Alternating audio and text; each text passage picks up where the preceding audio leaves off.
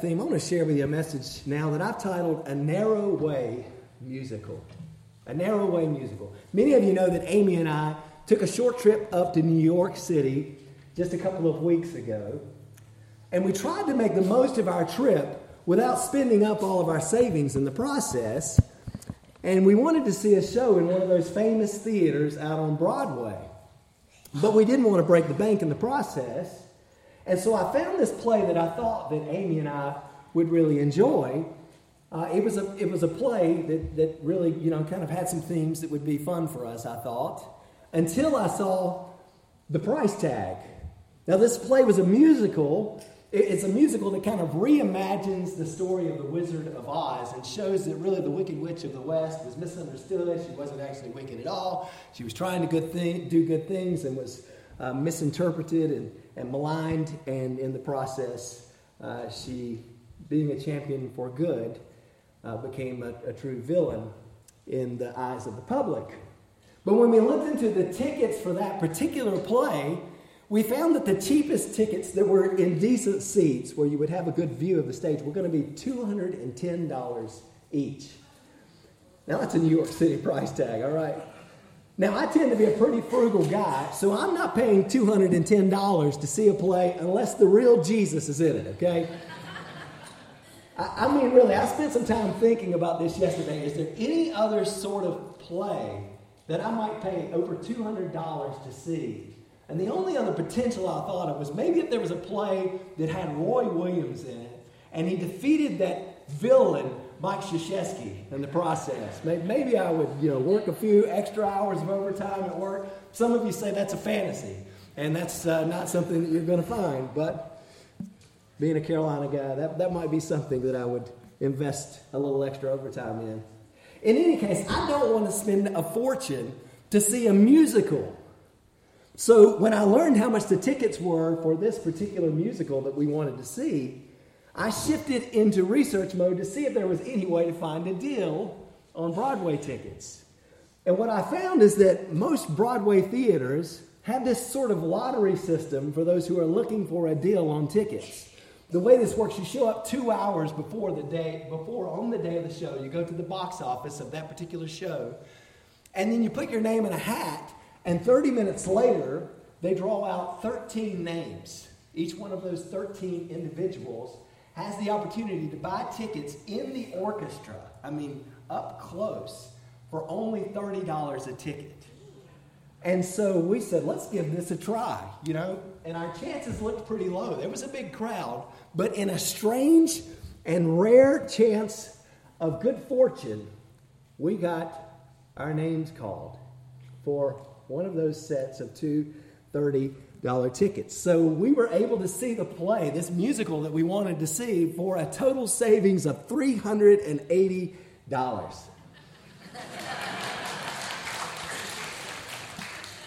And I can only speak for one particular Broadway musical, but the one we saw was very funny and very entertaining. And as you might expect for a musical, there were these frequent occasions when one character or another would break into song. And when that character broke into song, all the other characters would kind of fade to the back of the stage, and the lights would go dim on them. And just for a moment, you would learn about the desires, about the ambitions, about what was driving that one character as the spotlight was on them. Well, when we look into God's revelation of the events of this very first Christmas, as they were recorded by Luke in chapters 1 and 2, we find something like a Broadway musical, or perhaps even something like what you've been experiencing here in this candlelight service here today. Because Luke writes as though he's a narrator. He weaves in this kind of tapestry of telling about the events that happened on that first Christmas. But on occasion, his narration stops, and we find that the characters that were involved in that first Christmas break out into song. It's as if everyone else has faded into the background.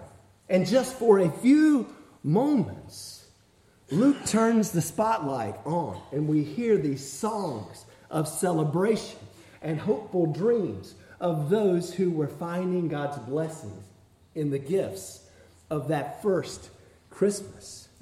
Not only do we have the great multitude of angels who were there singing before the shepherds, as Todd read about here just a few moments ago, as they were saying, "Glory to God in the highest, and on earth peace among men with whom he is pleased."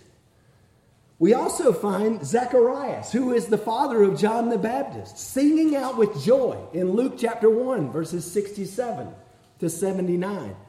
And we have Simeon in the temple of Jerusalem offering up his own song as he beholds the 8-day-old Christ in Luke chapter 2, verses 28 to 35. But the very first Christmas carol on record is actually found in the song that we find in Luke chapter 1, verses 46 to 55. So if you have a Bible with you today, find your way to Luke chapter 1, starting in verse 46, and there you'll find a song of praise to God known as the Magnificat. You might even have that header in your Bible. Magnificat is simply a word in Latin that is used at the very outset of this song as Mary says, "My soul exalts or magnifies the Lord." That's that word in Latin, Magnificat. And so I thought through this message that I was preparing to share with you this week, and as I thought through what I would title this message today, I thought about that Broadway musical that Amy and I had attended.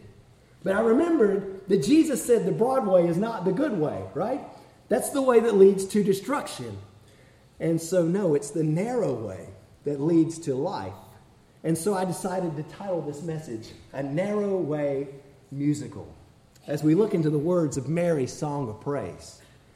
Now, you may be asking, were these words, when they were originally recorded, were they really meant to be a song when Luke wrote these down by the inspiration of the Holy Spirit? Well, what I can say is this. In form and in content, Mary's words in this passage match the pattern of other Christian hymns of praise. They match the pattern, really, of what Jews would use in their hymnody. As we look to the book of Psalms, there are certain characteristics. The book of Psalms was very much meant to be a book of praise, a book of singing, a book of worship that was used in the Jewish assembly.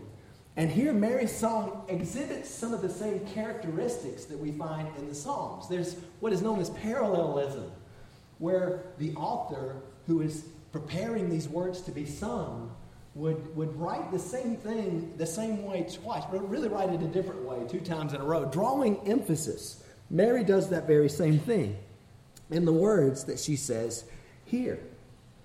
And in structure, these passages are composed the same way that many Jewish hymns are composed. So while I don't have any recordings of this song that you can listen to here on this day, many scholars do believe that these were actual hymns. These solos, these breakouts that exist here in Luke chapters 1 and 2, and in particular this one we are looking at here today with Mary. That doesn't negate the truth that God inspired through his Spirit Luke to record the words of these songs. It just adds for us a little bit of flavor as we're reading through these songs to know that this is Mary's mentality as she shares these words.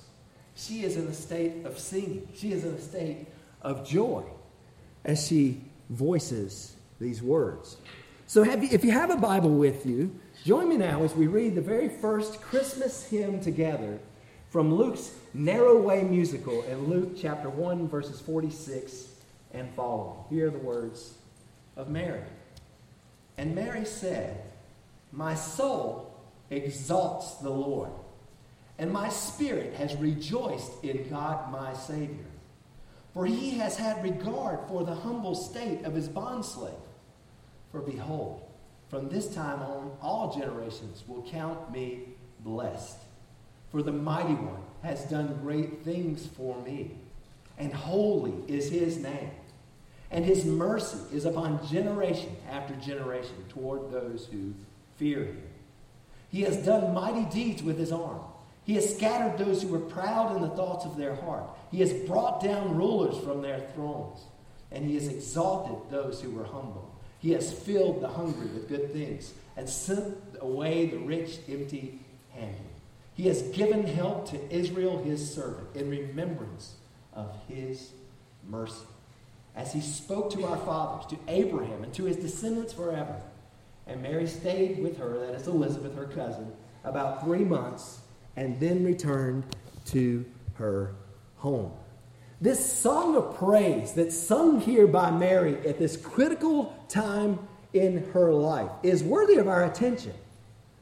Mary was in a pretty unique sort of spot at this point in her life. She had just received, a few days before, this news from God's heavenly angel, Gabriel, that she will bear the Lord's Messiah in her womb as a virgin girl who is roughly around 15 or 16 years old. So there's a teenage pregnancy that is at stake here. And upon hearing the news, and also hearing that her elderly relative Elizabeth was now 6 months pregnant with the forerunner of the Messiah, who is John the Baptist, Mary travels on a journey of 80 to 100 miles that would have taken her somewhere between 3 and 5 days, depending on whether she was traveling by foot or traveling by caravan. And now she's arrived. So you can imagine that at this time she's exhausted from the journey. And yet after a few statements of celebration in greeting her cousin or her relative Elizabeth, Mary breaks into this song that we've just read. You know, not all of us would have been singing praises if we were in Mary's shoes. There was a lot that was not going Mary's way. She was an unmarried, pregnant teenager. Think of the scandal that she faced in the public space. Her husband in waiting could have, rightfully by the law, ordered her execution. And beyond that, she was living in a nation that was under the oppressive rule of a foreign government. And yet, she says here in verse 48, she is living in a humble state. Mary is not living in a wealthy sort of state. She is not rolling in the dough. No, in fact, Mary is living in poverty. Not only is she financially impoverished at this time, she also realizes that she is headed down a road of destruction apart from an intervention that is higher than herself. How do we know that? Well, how else would she rejoice in one who had come to save her in verse 47? You see, Mary in this moment realizes that she is weak and helpless and hungry. Mary is just as humbled as she could be at this state and in this point in her life. And it would have been so easy for Mary to keep her eyes on herself and to be miserable in this state. How easy it would have been for Mary to focus on her own problems and to groan out a million woes. It would have been easy for Mary's song of joy to be drowned out. And some of you are here today, and your song of joy is drowning out. Maybe it's the busyness of this Christmas season. Maybe it's the fact that you're realizing your own failures. Maybe it's the inability to feel like you can make any progress in getting out of the rut that you've been in for so long. Maybe it's the meager life you're living. Maybe you're in the midst of some scandal, or you're being oppressed by some relative or some coworker. Thousands of different reasons could be to blame. But some of you have come into this service on this day, and there is little, if any, of a song of joy in your life. And you find that your fuel tank for praise is running low, or maybe even just plain emptied out. So when we sing these carols of Christmas, when we stand and we sing, you either find no inspiration to sing at all, or you find yourself just going through the motions, just saying the words, but really not bubbling up true praise from your heart. Are you there today, my friends? Are you there? Well, if that's you today, I want to point you to the Song of Mary. I want to point you to this young lady who, with a multitude of things that were going not so well in her life, found a time to praise, found a time to exalt the Lord. She found something, a hope that was worthy of rejoicing in.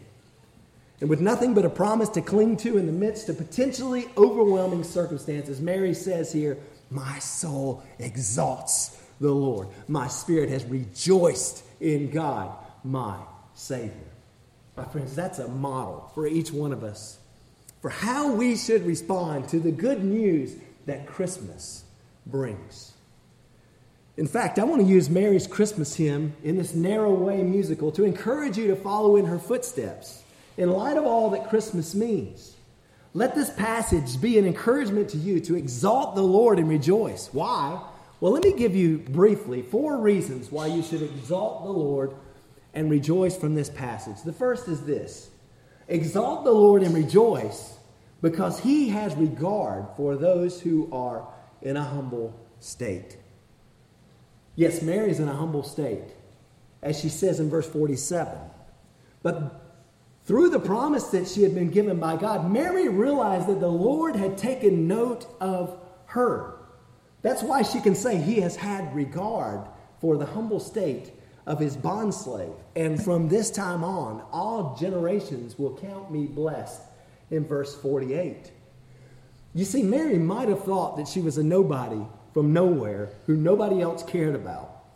But when the angel delivered God's word to her, she realized that even if nobody else had regard for her, the God of heaven did. And that's true for each one of us, my friends. God consistently has regard for every man, every woman, every boy, every girl, regardless of how humble your circumstances may be. You don't have to be rich and famous and popular to catch the eye of your Creator. Jesus says that every one of you is so valuable to God that even the very hairs on your head are numbered.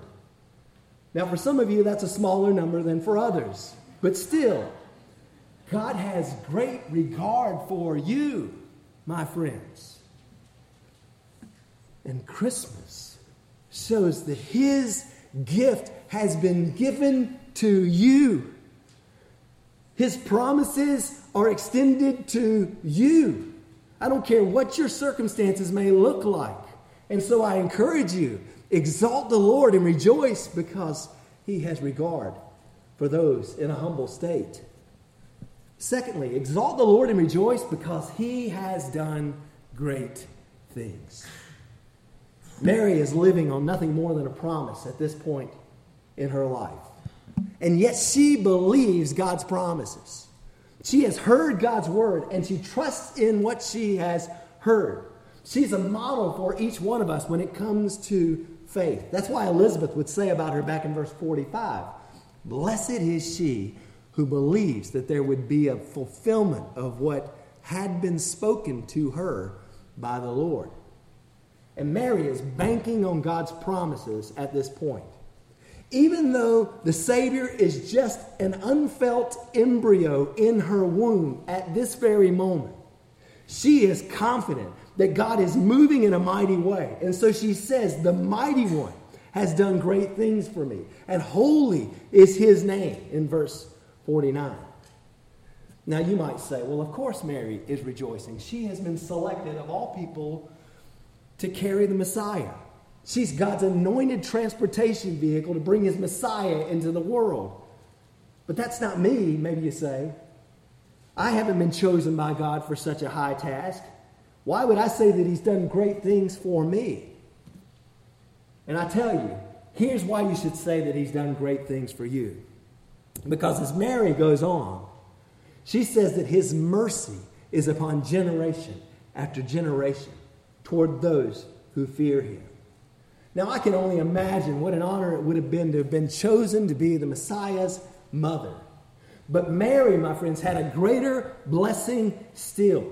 Because even if Mary had been chosen to carry the Christ child, but she was not saved by him, then sin's cold grip would have gotten a hold of her at some point. And she would have only been able to enjoy the blessings of God in her time here on earth. But Mary found something greater than sin's cold grip. She found something that endured beyond life here on earth. And so when Mary rejoices in verse 47, she rejoices in the one she calls God, my Savior. Mary had a greater blessing than being chosen. She had a Savior. God's gift of salvation had come to her. And his gift has come to you as well, my friends. For God's mercy is upon generation after generation toward those who fear him. God so loved the world, and the world includes you. He so loved the world that he gave his only begotten Son, that whoever believes in him shall not perish, but have eternal life. And God's gift is for you, my friends. And you must know that even when you've reached the end of your own rope, a saving arm has reached out to rescue you. And God has done mighty deeds with his arm, as Mary says here. Purely by his grace, he has extended to you an opportunity for everlasting peace. And friends, don't deny his grace. Trust in his promises. Turn from your sins and trust in a Savior.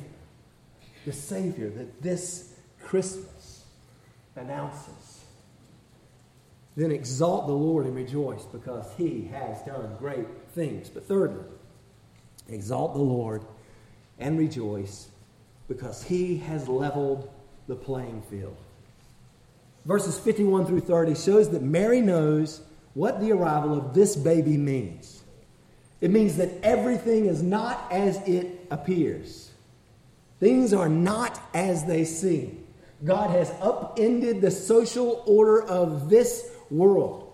Those things which cause certain men to oppress others have been upended.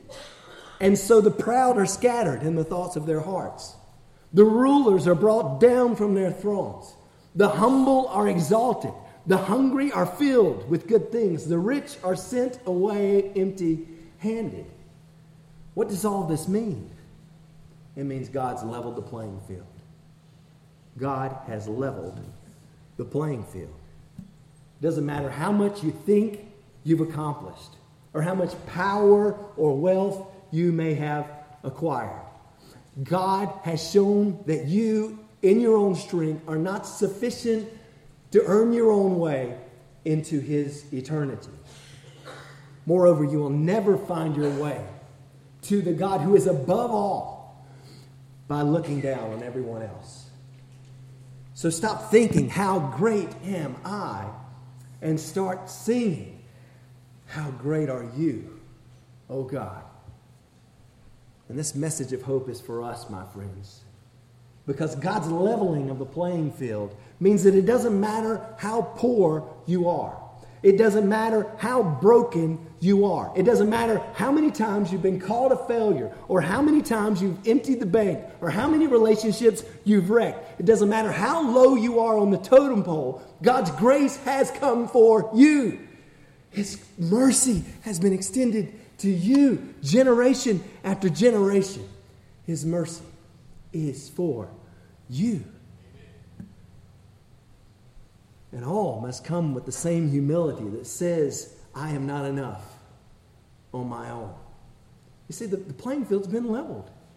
Your righteous deeds are not enough before God. They never were. They never will be. Stop trying to earn your way into heaven and start trusting the narrow way that God has revealed through this Christmas appearance.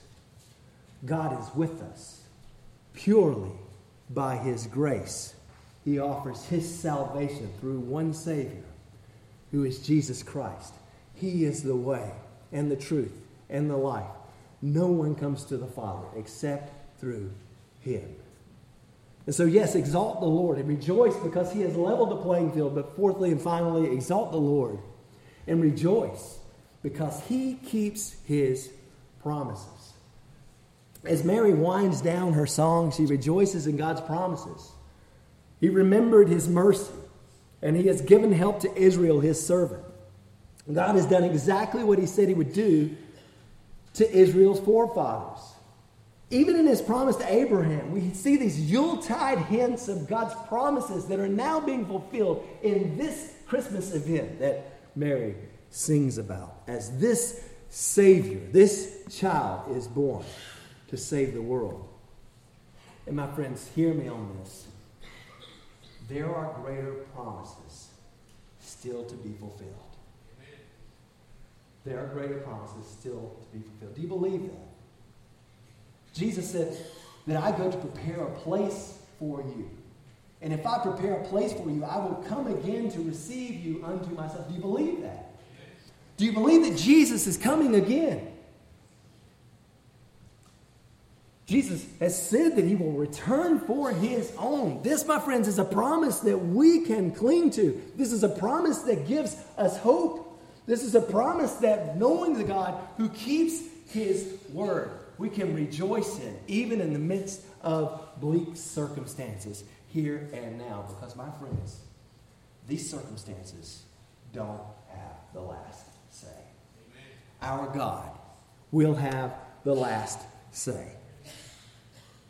And nothing could be more important than for your decision to receive this gift of all gifts. Don't miss God's gift on this Christmas. Don't miss the opportunity to cling to his mercy and his grace and what he has extended to you through this holy child who would suffer shame, who would have no place to lay his head, who would be stripped naked and beaten and mocked and spat upon, who would be nailed to a cold cross of Calvary with a crown of thorns pressed upon his brow so that he could bear the condemnation that you deserve.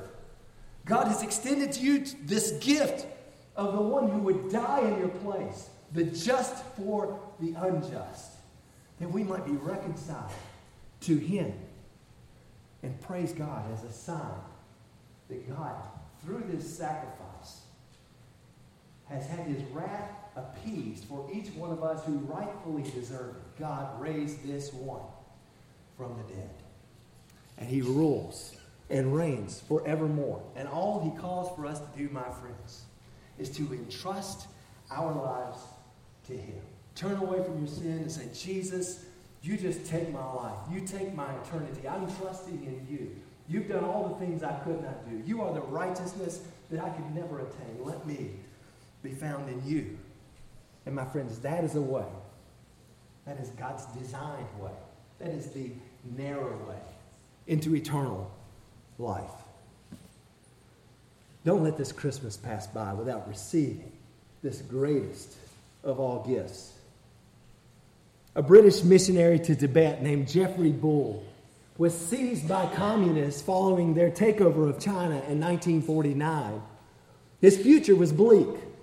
His captors drove him day and night across frozen mountains until he despaired of life. And he was led late one afternoon into an upstairs room which had been swept clean, but which only had a charcoal heater for warmth. He was given a meager supper, and then he was sent downstairs in this imprisonment to feed the horses. It was very dark and very cold. His boots squished on the manure and the straw floor. The smell of the animals was nauseating to him.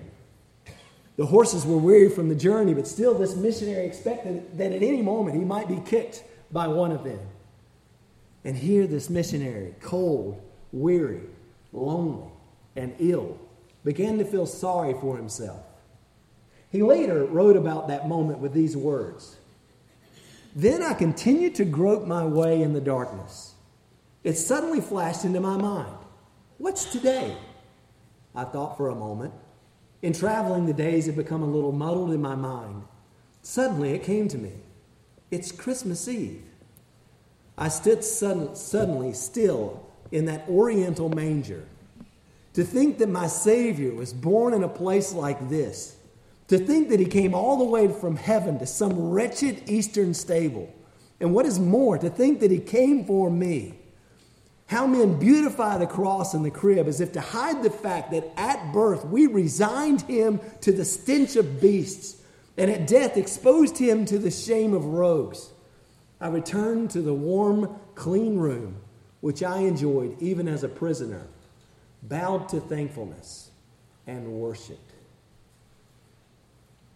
Can you worship in the midst of your circumstances, my friends? Is the reality of God's gift in ascending, really descending to this level, is that enough for you to say, I will rejoice in these circumstances? How many kings have left their thrones to come to you? How many presidents have left their offices to come to you?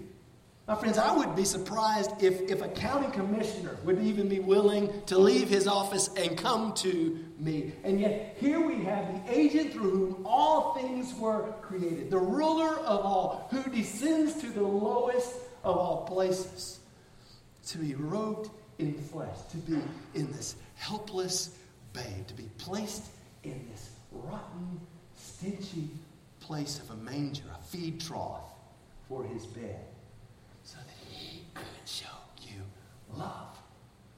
This, my friends, is the joy we celebrate at Christmas. God's gift has come for you. Would you pray with me? Father, we thank you for the gift of the Christ. We thank you for God in the flesh. The very Son of God come down for us as an agent to welcome us into eternal life. And Father, as we light candles in these moments to come, as we see this light being passed from place to place, may you help us to remember that the light of the world has come for us.